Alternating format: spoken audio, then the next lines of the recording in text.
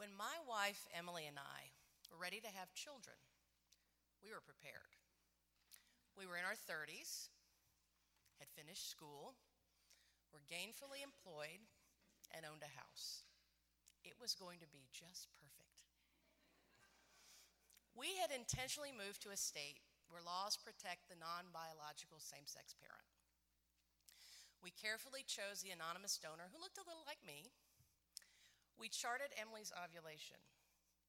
This was law, this was science, this was perfect.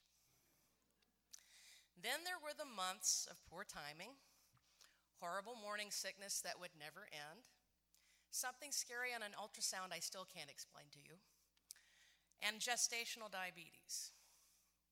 On top of all that, we were at the hospital for so long that the nurses started having private discussions with one another over Emily's pregnant belly, as if we were not there.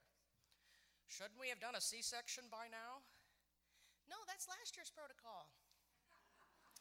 After 3 days, Ian finally arrived. He was beautiful.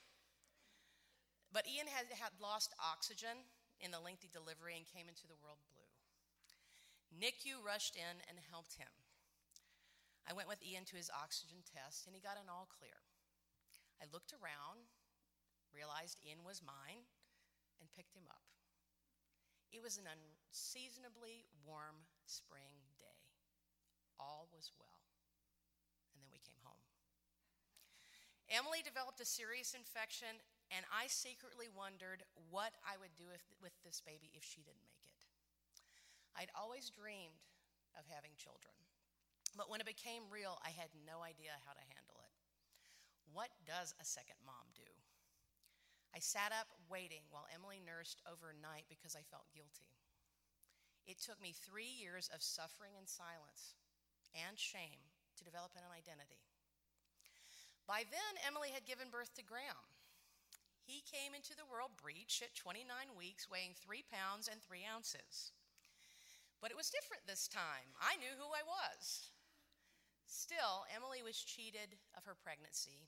Ian was not allowed to see his brother per hospital rules.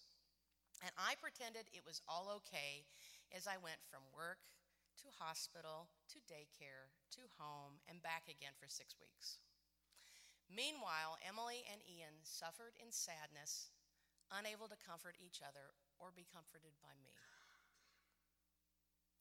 Graham came home and there was more chaos, more dogs, more jobs, more school for Emily, some reptiles, mental and physical health struggles, the death of a parent, and impending puberty.